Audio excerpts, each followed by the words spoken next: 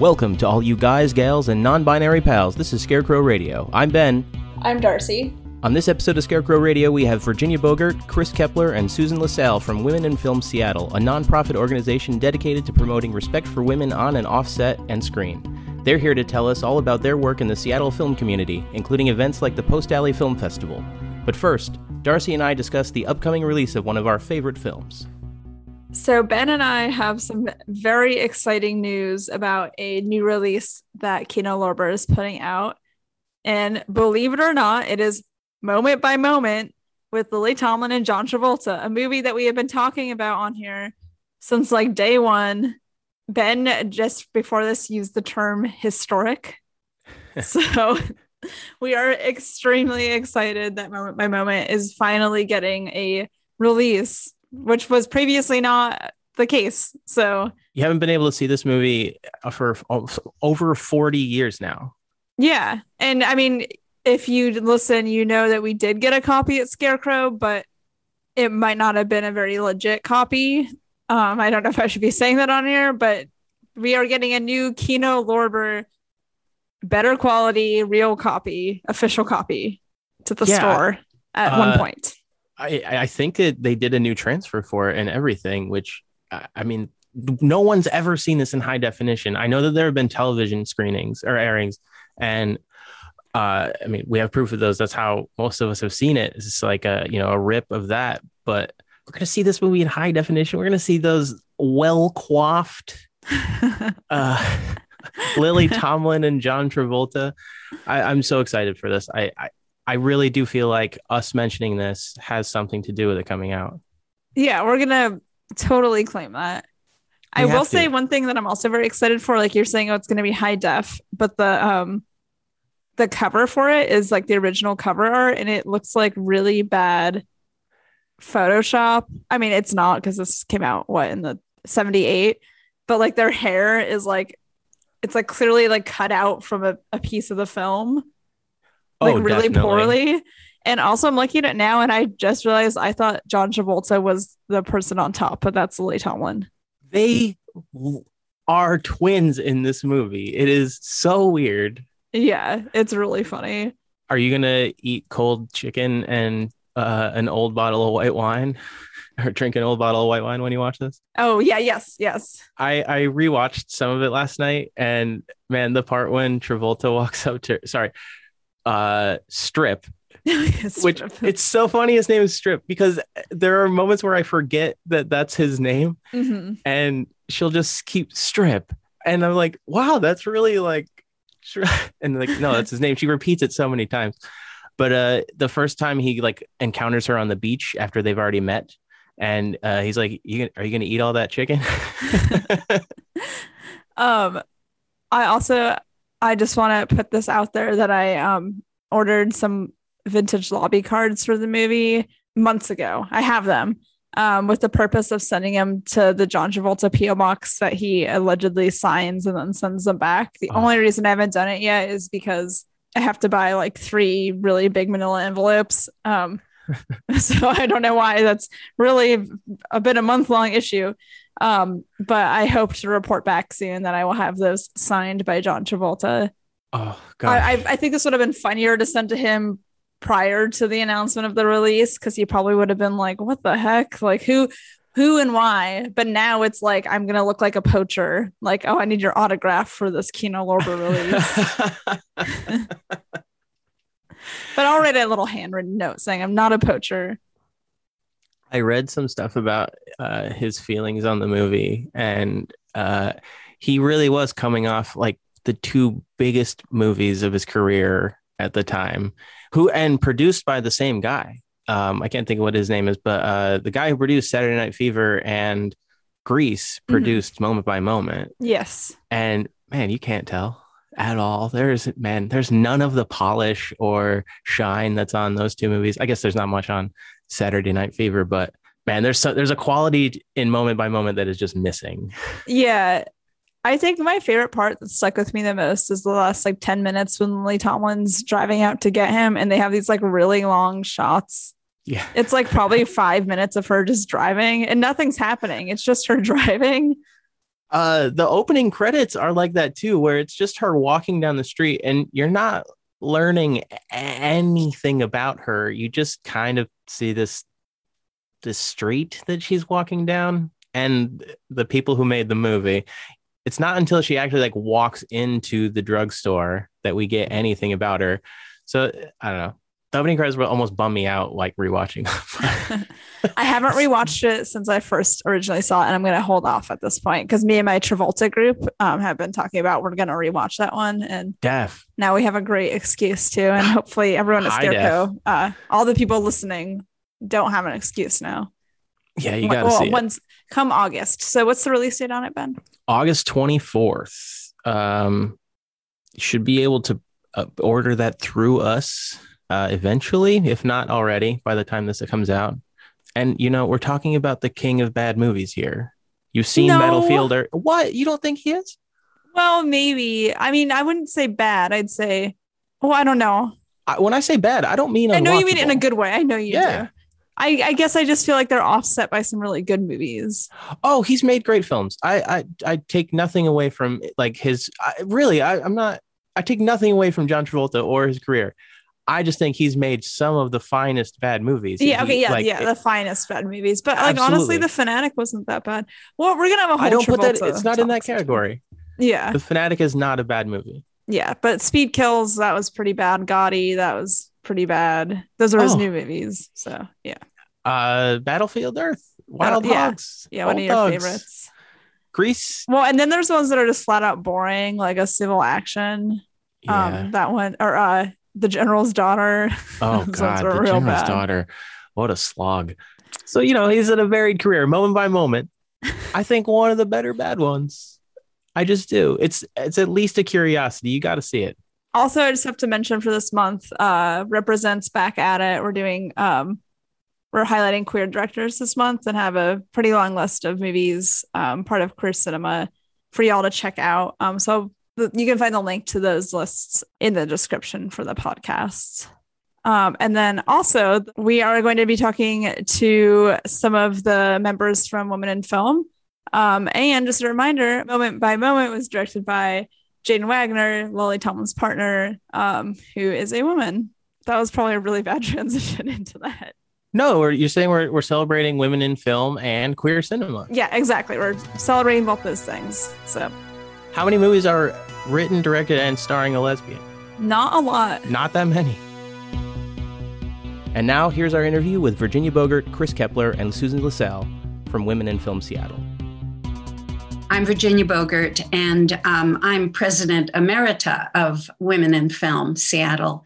I'm not the current president. Lisa Hammond is the current president, but I have that title because it was bestowed on me because I had been president on and off for approximately 11 years. So I'm very committed to the organization, obviously. I've been a member of WIF since 1990, its inception in 1990. I'm a writer and director, mostly a documentary filmmaker, but I do commercial work as well. And I have a few narrative short films under my belt. And I also edit all my projects. So write, direct, edit, and I co-founded and curate Post Alley Film Festival, which is essentially hosted by Women in Film Seattle. So that began in 2004, and then Women in Film got involved in around 2007, 2006. So that is a one-day festival of short films by women. Is that happening this year? Yes. It will happen this year. It'll be actually the films from 2020 that we're going to online this year still. It's just been tough. And we all have a lot on our plates. So yes, it will happen though. And then, we'll start asking for submissions for it'll be for 2022. So essentially we'll have skipped a year. Oh, I'm glad it's still going. Yeah, it's my little heart project, actually. So take it away, Chris. I'm Chris Kepler, and I'm secretary on the board of Women in Film Seattle. I'm an actor, audiobook narrator, producer, and consultant, and voice actor. And I've been a member of Women in Film about 10 years. Awesome. Susan? Great. Thanks, Chris and Virginia. So I was on the board of Women in Film many, many years ago. And then I actually am now the grant admin for Women in Film, but it's a beloved organization that supports women. And then in my professional life, I have been a producer and unit production manager with the Directors Guild of America since about 2005 or 2006. Long story short is that since this is Scarecrow Video, I'll just call out some of the films that I've been involved with as either a producer or a production manager. Starting off with second unit director on Your Sister's Sister, a Lynn Shelton film you all probably remember. So shout out to that great film. All I Want is Christmas, local director Sue Corcoran. I produced and was unit production manager on that. And you can get that. I believe HBO Max might have it now too, but people who love Christmas movies, that's a really fun one, shot in Leavenworth. Award-winning short, full disclosure, won 18 audience awards, including the Golden Space Needle Award. That's one to look up. It's a super fun short with Judy Greer and Brent Sexton. So if you're a fan of Judy Greer, that's a great one. She came up here and worked with us because she loved the script so much. Virginia Bogert's Tootie Pie, a perennial favorite of KCTS for Martin Luther King Day and all African-American cast. And then The Breach, which is about the last wild salmon runs. And that's actually a award-winning film by Mark Titus, and one that's near and dear to my heart because of the salmon. And then one for kids called The Three Tails Movie, Mermaid Adventure. And then lastly, The Gender Card Flip, formerly Second Nature, shot in Ellensburg. And that one is currently on Showtime. And then The Big Cell, The Paper Tigers, it's out right now. It's Grumpy Old Men meets Kung Fu. I was a unit production manager, wonderful team, mostly Asian cast and crew. But it's got something for everybody. It's a PG-13 because of the fight scenes and a couple bad words, but it's in theaters right now. We just got an extension, but it's also available on VOD, and eventually, hopefully, we'll be at Scarecrow. So that's it. Awesome, thank you. So there's my pitch. I'm pitching all my the filmmakers, right? You sold me. They're not mine. They're everyone's. They belong to everyone. That's so awesome that you two have worked together. Have you two worked with Chris before? I'm trying to think, Chris. I think we may have worked on some of Sue's stuff. Sue Corcoran stuff, mostly corporate or commercial, possibly. Possibly, yeah. Yeah. I've only worked with Chris on the board of Women in Film. Yeah. Susan, that was quite a litany of films, and thank you for that. Oh, and my mentor, Virginia Bogert. So this is how it works. So she mentored me. I was a production assistant for her starting out. So she was a good teacher if the body of work speaks for itself. That's awesome. That's sweet. Well, speaking of the board of Women in Film, what is Women in Film and Women in Film Seattle specifically, I guess, as well? Yeah, well, I'm happy to talk about that because I've been with it so long. Like I said, it was established in 1990, and then in 93 it became a nonprofit. And it's an organization of professionals in film, digital, and all screen-based media. But we also have student members as well. And I'll give you the pitch. What we're committed to is advancing the careers of women and women identified and gender not conforming in the film industry. And when we say film, we mean, it's all inclusive, it's all screen based, it's commercials, it's industrial work, it's documentaries. And we are, the other thing that we're committed to is promoting diversity and working for gender parity and inclusion in the industry specifically. So we support our members and the film community through education and connection. And we're one of 50 chapters of Women in Film and Television. That's WIFTY, and it's a global network of over something like 20,000 members in about 20 countries. And it too is the overall thrust of Women in Film is that we're dedicated to advancing professional development and achievement in women working in all areas of the film industry. It started in 1973. It was in LA, and it was founded by the publisher of The Hollywood Reporter, Tichy Wilkerson Castle. So it's been around for a really, really, really long time, as you can imagine. And I read something actually recently about why Tichy founded it, because she learned that only 2% of the TV scripts were actually made by women. And frankly, I don't know how much that percentage has changed in almost half a decade. But we still persist. Our organization, the membership is not restricted to women. And I guess basically that's it. We in our third decade, we continue to support women's work, women's voices, and women's leadership. But like Susan mentioned, one of the things that we do each year is we provide a grant for our professional filmmakers, and it's a cash award, which is great. And when we can provide services through partnerships with other organizations and other businesses in Seattle, we do that as well. And Susan has been administering that grant for quite some time. So right now we put out a recall. We recalled for submissions again. We just have to keep on reminding people there's that money out there, and we're willing to give it away to our creative women filmmakers. You all do scholarships too, right? Yeah, we do scholarships through the Seattle Film Institute.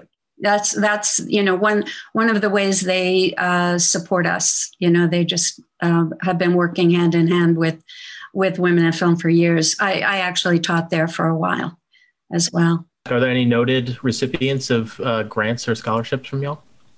Yes, actually, of the grant, Vlada Knowlton won our grant in 2018 for the most dangerous year. And that's been in dozens of festivals, also won many awards. And in 2019, it was Joe Ardinger and Rosalie Miller for Personhood. And both of them have been in multiple festivals and won multiple awards. And they both of them also, I believe, have distribution too, which is always a boon, and what we should be looking at right away when we're making a film. So, since you're talking about local grants that you've given out to filmmakers, who are some up and coming filmmakers that you have seen that you're really excited for? I would jump in and just say the women directors are always up and coming, women writers and directors in this industry. And then I just would like to share, being a member of the Directors Guild of America, we have made some progress for women.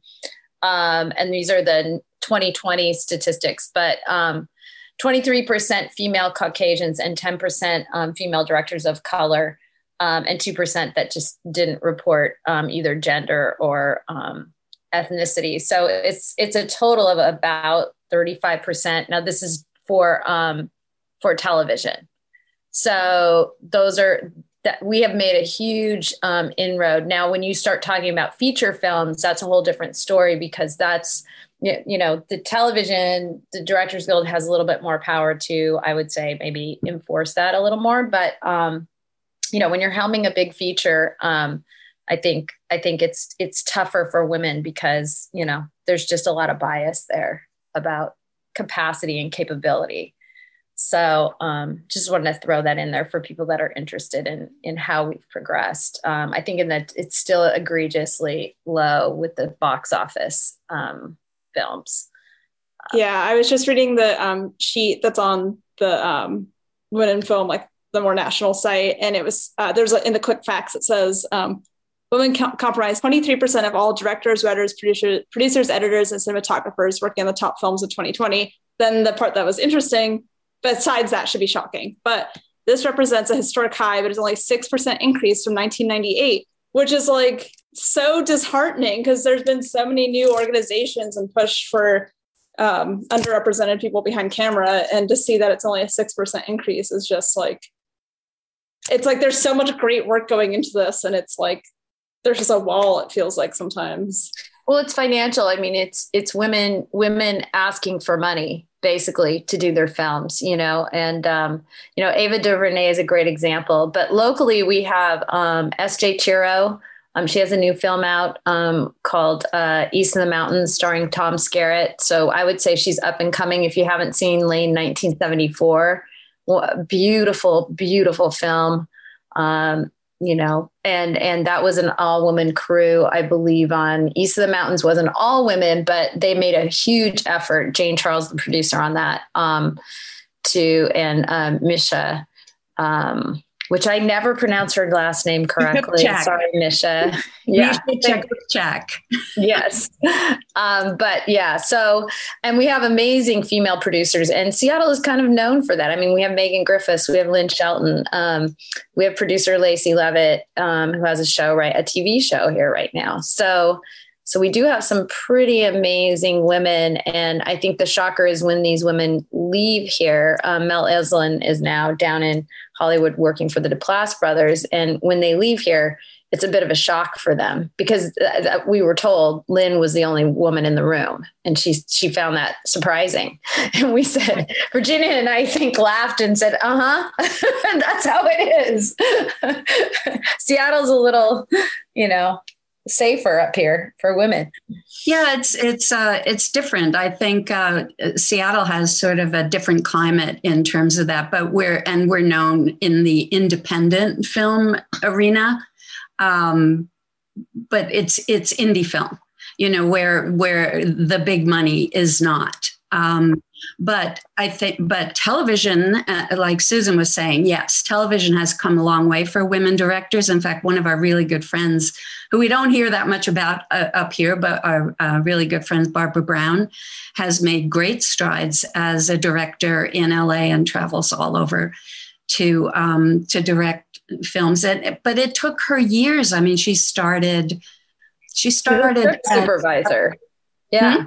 Script supervisor. Well, yeah, exactly. I was thinking she probably was a PA first, like most of us were, and then became a script supervisor. And then that kind of locked her into that role too, because she's so good at it, and she was working for Ryan Murphy, and it's like they don't want to let her go, but she got a boost, there, and has been, once established, and once, you have an agent, which is so important, she's been doing really well. So yes, so TV, has come a long way, but like Susan was saying too, it's, women are just not trusted with big budgets for whatever reason. And I would love to do a podcast about that and why there are not enough women directors helming big projects.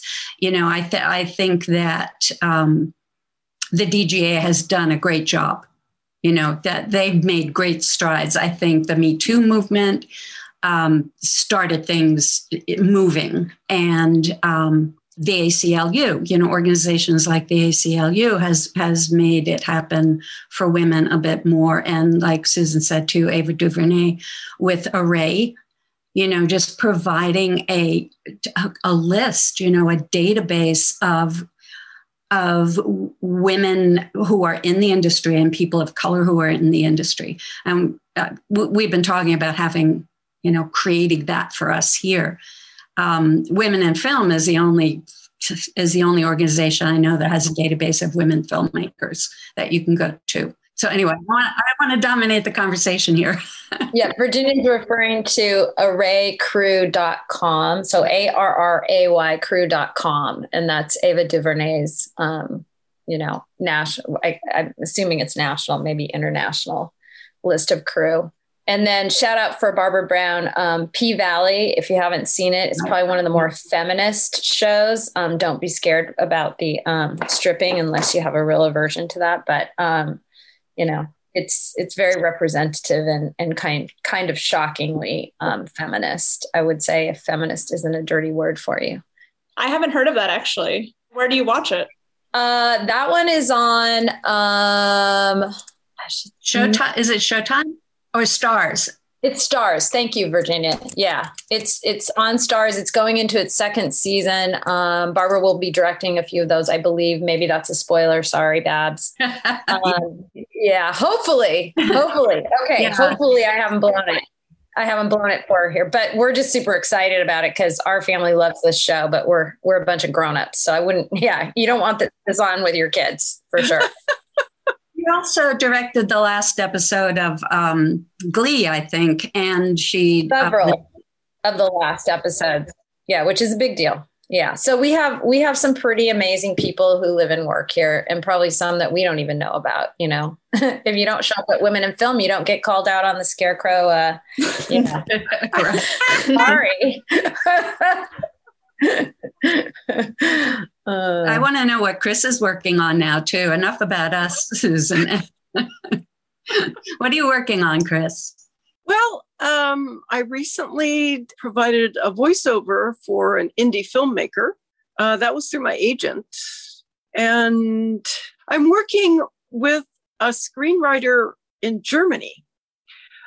I met her through the Stage 32, and she had a screenplay that sort of lent itself to being an audiobook. She was interested in making it into an audiobook, so I did that for her. And we've continued our friendship. And in fact, that screenplay that I turned into an audiobook, it's really more like a animated series about a cat, a special cat. And it was originally a book in German, which hasn't been published yet in English. But the screenplay is written in English. And so she has it now actually with the animator. And I just did a little bit of voiceover for the pitch deck. So he's out there pitching it as an animated series. Shere Khan, the magic of Shere Khan. I love cats, so I will be staying up to date on that one. I love this German cat business, though. Yes, exactly. It's been fun. She actually has, she's been here in the U.S. quite a bit. She has a lot of contacts in the film industry here in the U.S. So it's been really interesting. And it's, very nice to know someone in Germany. My last name is Kepler. So have any of you worked on like international sets and experienced kind of the divide there? The international work that I have done, I'm in charge. So I haven't, and that was a while ago too, but I was a producer for a while, so being the producer, I just had to make things happen. So I didn't. Yes, I have over the years, I've experienced, the resistance. And I also tell people I'm from New Jersey originally. And although I look prim and proper, I'm not. And I don't take a guff from anyone. Yeah. So I have friends who say, when I say, oh yeah, I'm from New Jersey, they go, oh, that's why. Okay, I get it.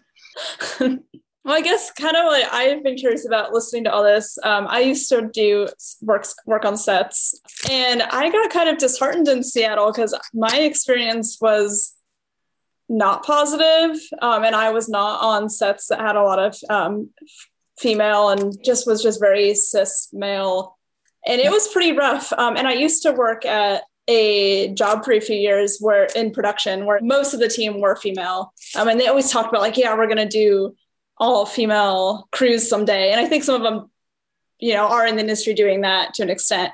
I guess my question is like, for someone who's had kind of negative experiences in the Seattle sets, like what the next steps are from there to get back into it. Like, how do I join these crews, or someone else who's new and wants to dip their feet in and be in a more safe space?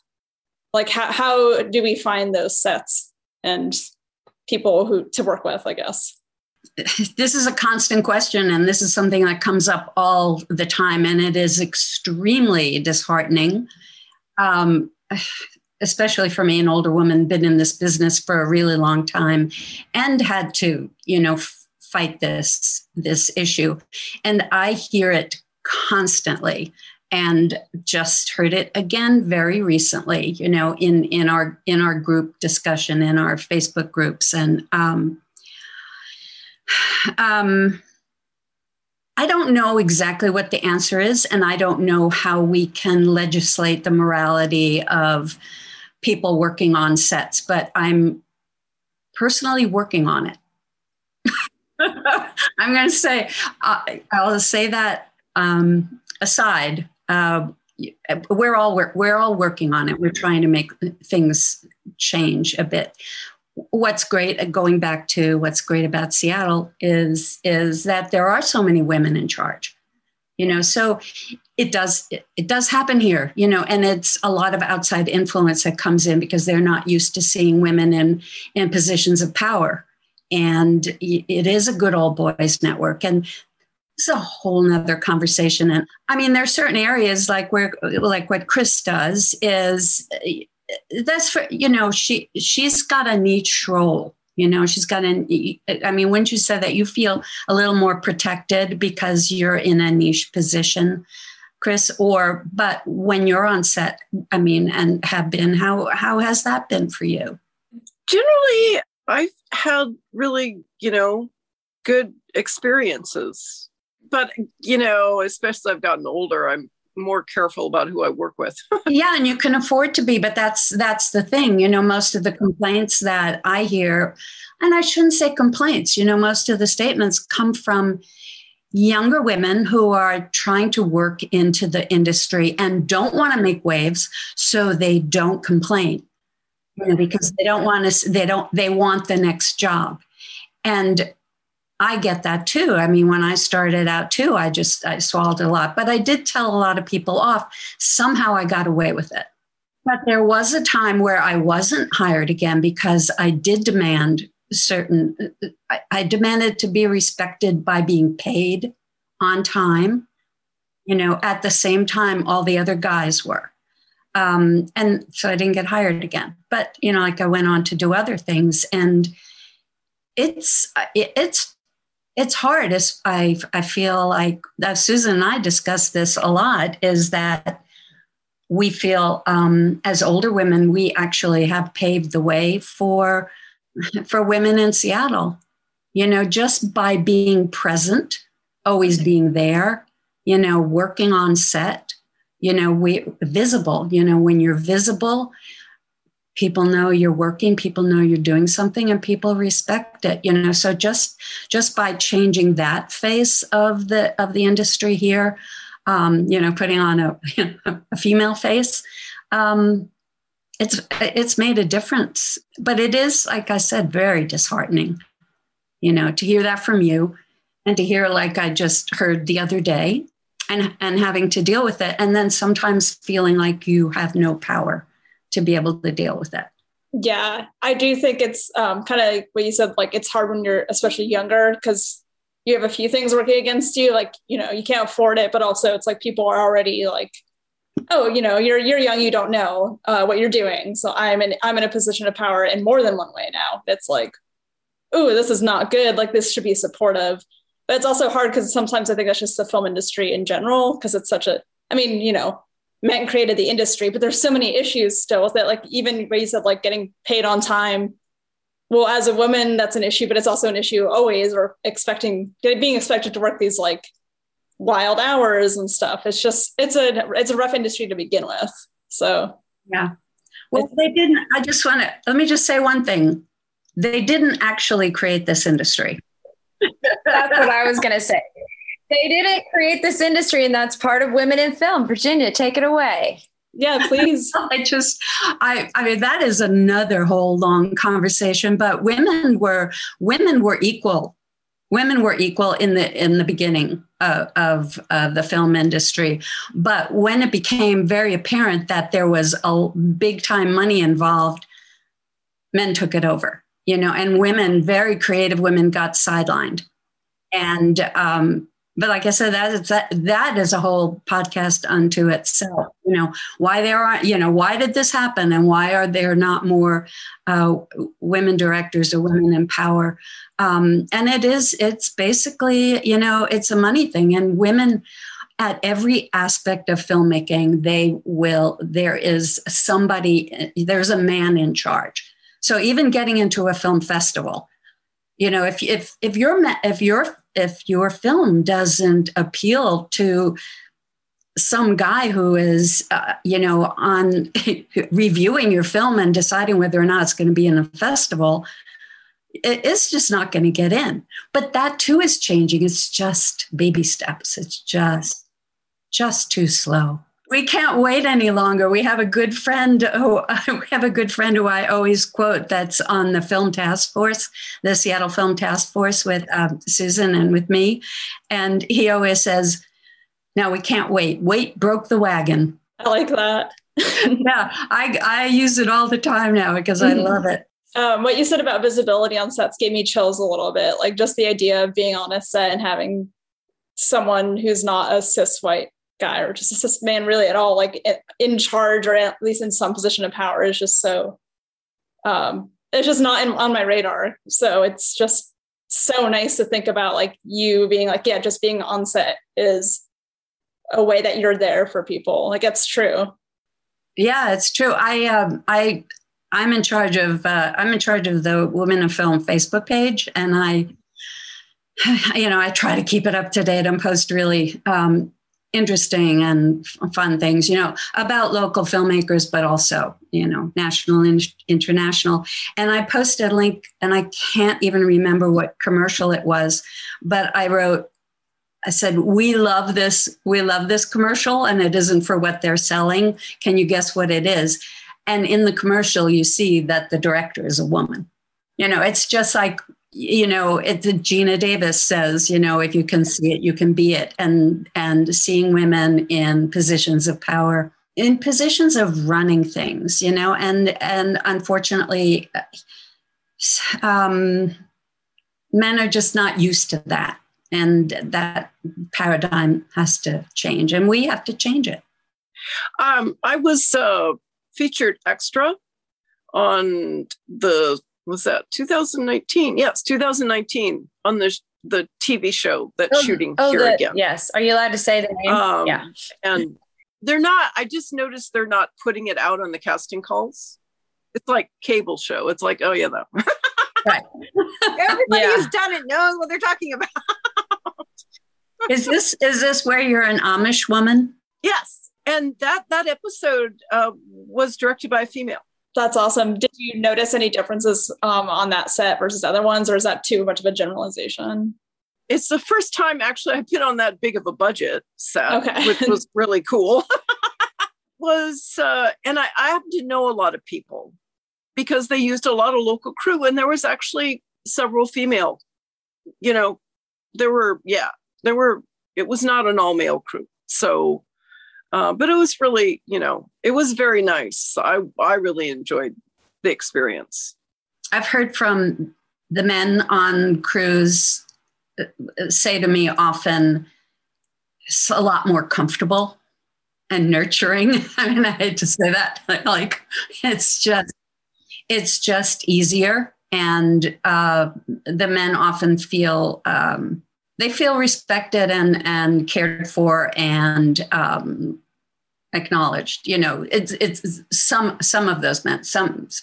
Some men don't even feel it; just goes right over their heads. But yeah, I've heard that a lot in Seattle, that they just like working for women. I guess that kind of also shows, like, trans, non-binary, just every kind of director or every kind of identity needs to be represented on sets. Because I mean, if there's more people who identify as women than people who identify as like trans, non-binary at this moment in time. So if we're feeling that, then it's even bigger for other people, which is really, that's also very disheartening. And I'm curious if there are little pockets, like if Seattle has a lot of female filmmakers, if there's little pockets of other places where there's, trans crews for things.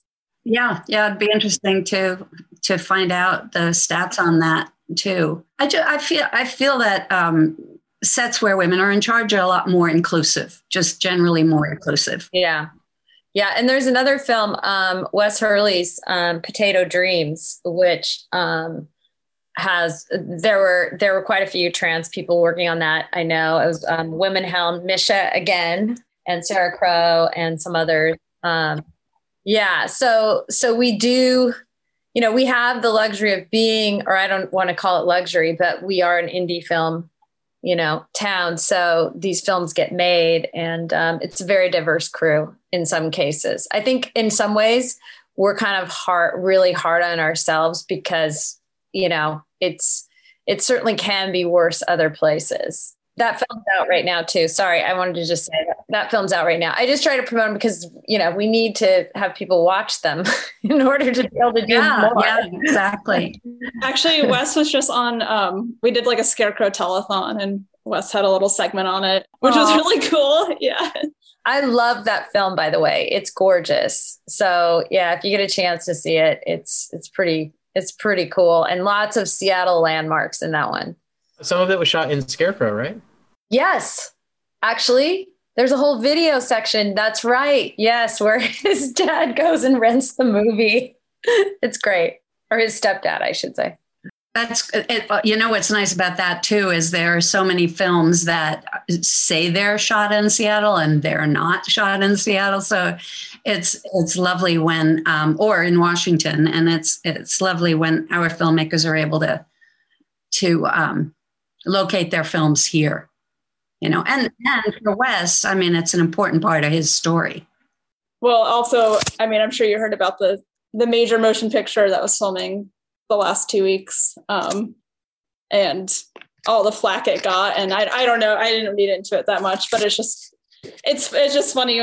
We get them every few years, and then it's always like, they don't know how, Seattle really works with that stuff. So I feel like Seattle kind of holds the indie badge a lot, very proud of like how community oriented it is, which is really cool. Yeah, at least we have that going for us. But there is also that aspect of everybody keeping their cards close to their chest because the slivers of the pie are so small, and unless you're making it for yourself, like Susan and I always talk about, that's how we often get our work is like we make it ourselves, we create the projects ourselves. And yeah. So you were saying that Women in Film has a kind of like a roster, right? So you can become a member and then get on like the roster of a professional working in Seattle, correct? Yeah, that's one of the perks of being a professional member of Women in Film is that, you are on that database. That's accessible on our website. I'm always interested because on all the Seattle Facebook production pages, people are always like, we want to hire, women. And I'm always like, there is a database, I believe, which sometimes it feels a little bit performative when these men are doing that, but at least they're trying. So that's a very good thing to know.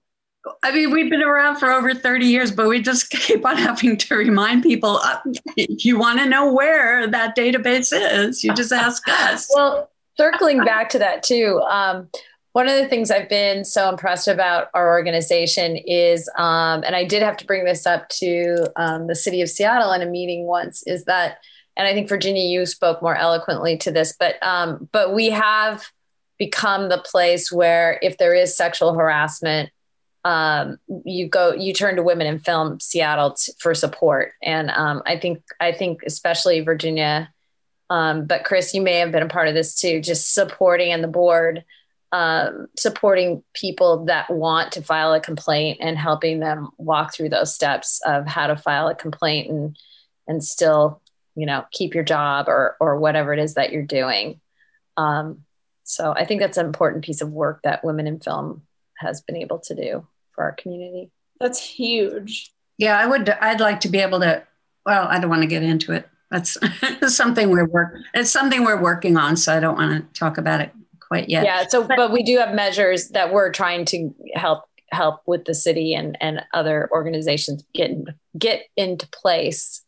Because one would assume that when you have women helming things, that these things don't happen, but that's not necessarily so. But in the experiences that I have, because I'm in charge, I find myself saying, you need to come to me first before, things get out of hand, and you should always be comfortable if there's a woman in charge coming to that woman and saying, what's going on, and it can be dealt with. And in a few cases, we've dealt with some pretty serious issues successfully.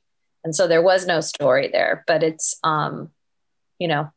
it takes strong women to be in charge of those situations, I will say.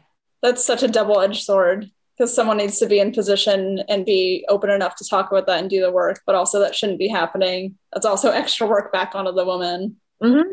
Yeah, the person in charge for sure spends a lot of time just dealing with it. But, it's just the way the world is, and so first acceptance, and grieving, and then you deal with it, and you deal with it because it's the right thing to do. How would people experiencing sexual harassment on set get in contact with you? Like, what's the best way to do that? On our website, we all have our personal email addresses on there. So somebody can reach me personally, Virginia at laughingdogpictures.com.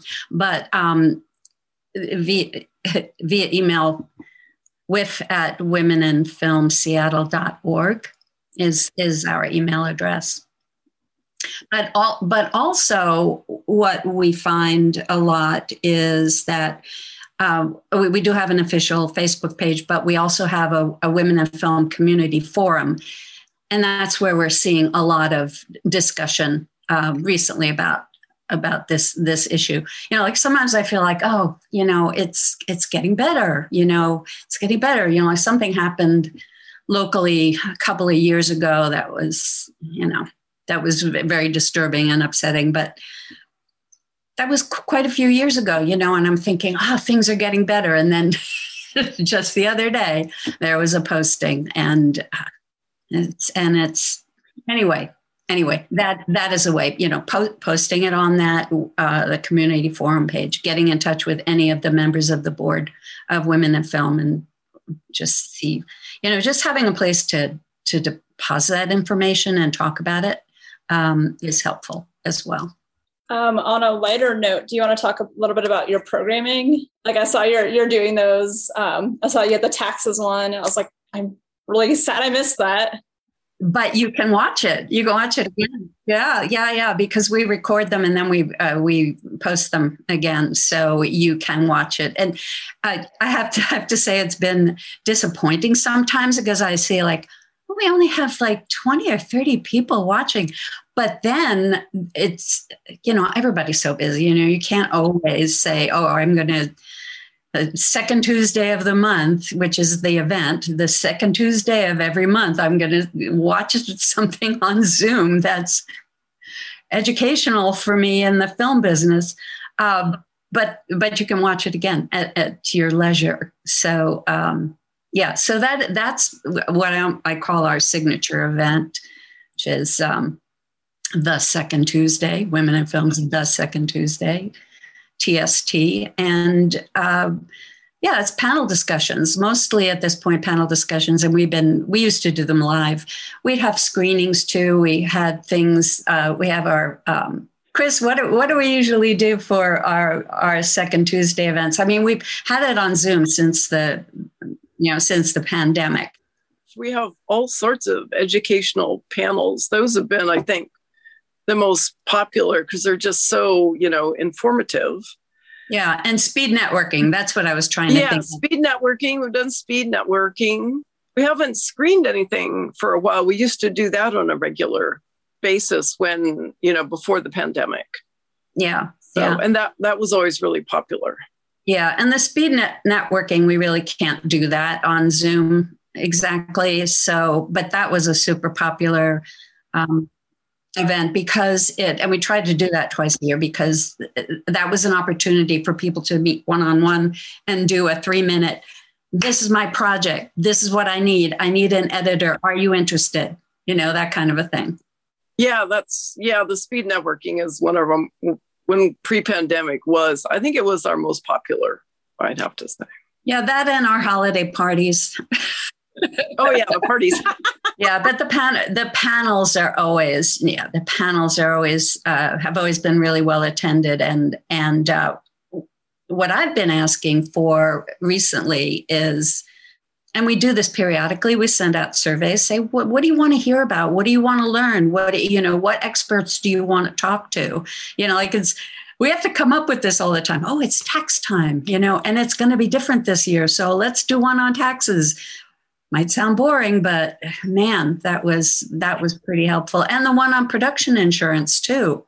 Do you know the group Production Peeps on Facebook? Yeah. So it seems to me that periodically somebody is asking questions about production insurance and, who do you recommend and what does it cost and do I need it? And so we did one recently about that. And,